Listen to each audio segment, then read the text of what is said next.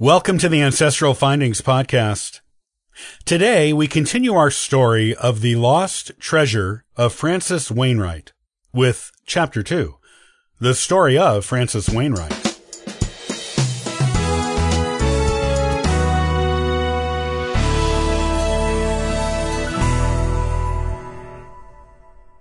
The lawyer paused, looking up to make sure the Willick grandchildren were listening.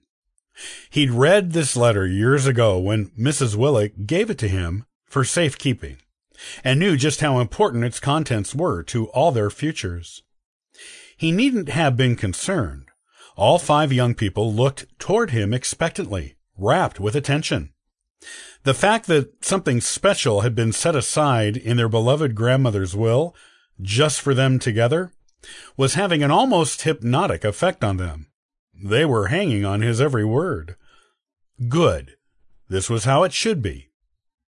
Returning his eyes to Mrs. Willick's letter, he pushed his wire-rimmed glasses back up on his nose and continued. Francis Wainwright was my 7 times great-grandfather, which makes him your 9 times great-grandfather. Though he died in Salem the same year of the witchcraft trials, indeed a mere month before the first execution took place, he was lucky enough not to be caught up in that infamous incident. Oh no, my dear children, no villain was he. Francis was, in fact, a celebrated war hero, famous in the Massachusetts Bay Colony in his own time. He was one of the original English settlers of Massachusetts, coming in an early wave of the Great Migration. Born in approximately 1616 in Chelmsford, Essex, England, he immigrated to Ipswich, Massachusetts, in 1630, with Alexander Knight, a merchant with whom Francis was under an apprenticeship at the time. He learned the merchant trade well, and had just struck out on his own, when fortune presented this remarkable young man with a unique opportunity to distinguish himself. This opportunity was the beginning of the Pequot War. Francis was only 21 years old at the time, and he volunteered his military services to fight the local natives who wanted the English off their land.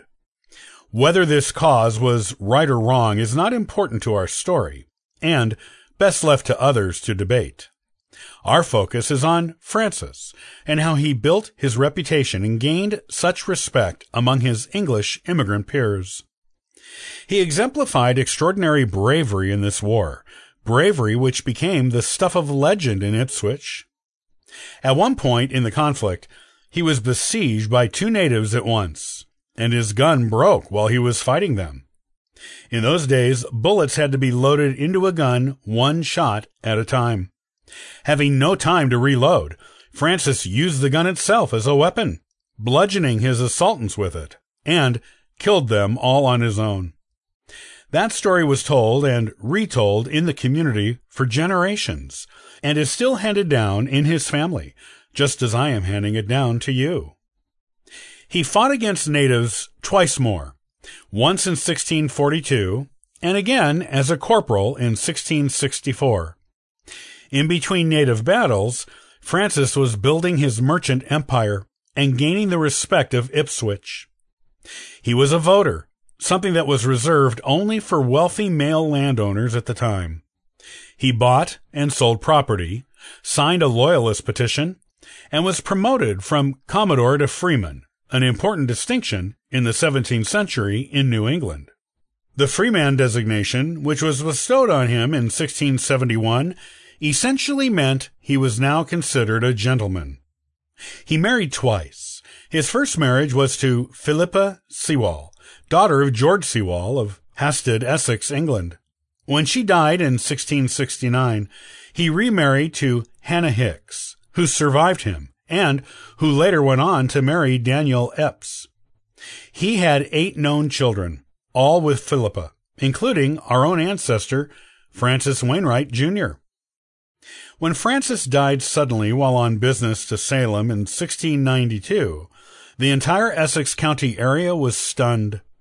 Though he was approximately 76 years old at the time, Francis was still hale and hearty, robust, energetic, strong, and in seemingly perfect health. He was buried in a large tomb in the ancient burying ground in Ipswich, one of the largest ones there from the 17th century. Francis was quite wealthy when he died, having made a considerable fortune in the merchant business.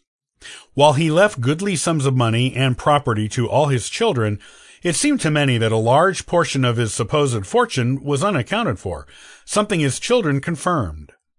According to his son, Simon, Francis buried more than half of the gold he owned somewhere on his farm's land for safekeeping. There was supposed to be a map to its location, but no one was ever able to find it, though his children looked in every conceivable place for it. The children kept most of the land in the family for as many generations as they could, and his grandchildren began digging up the land in search of the supposed lost treasure. Each generation passed on the story to the next, and each generation duly did their own searching. It has been more than 300 years since Francis Wainwright died, and that treasure has never been discovered. Yet, we who are his direct descendants still believe it is there. My own grandmother told me she and her cousins did not believe the treasure was actual gold, but something far more valuable. What that might be, she had no idea. But the story had been handed down to her from her own grandmother that Francis's treasure was something that was personally special to him and important to the family, and that he let the rumor be of missing gold before he died to throw anyone but the truest, most loyal family members off the trail of the real treasure. I believe this version of the story, as my siblings, cousins, and I were not able to find the treasure, like the 6 generations before us. I leave the task to you, along with your first clue to get you started. May you be the generation who is finally victorious in discovering the treasure Francis Wainwright kept so carefully, lovingly hidden, even from his own children. Your loving grandmother always, Martha Jane Willick. Guys, we need to find this treasure. For Grandma, Christine, Mrs. Willick's eldest grandchild, said softly, not taking her eyes off the note in the lawyer's hands.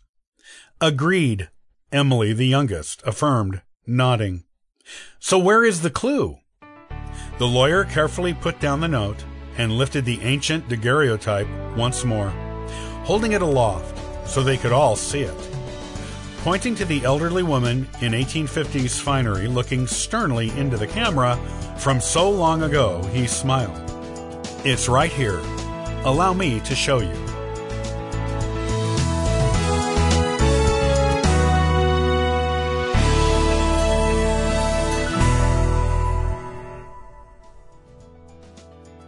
Thanks for listening to the Ancestral Findings podcast. For free resources to help you in your genealogy research, you can visit ancestralfindings.com. Happy searching!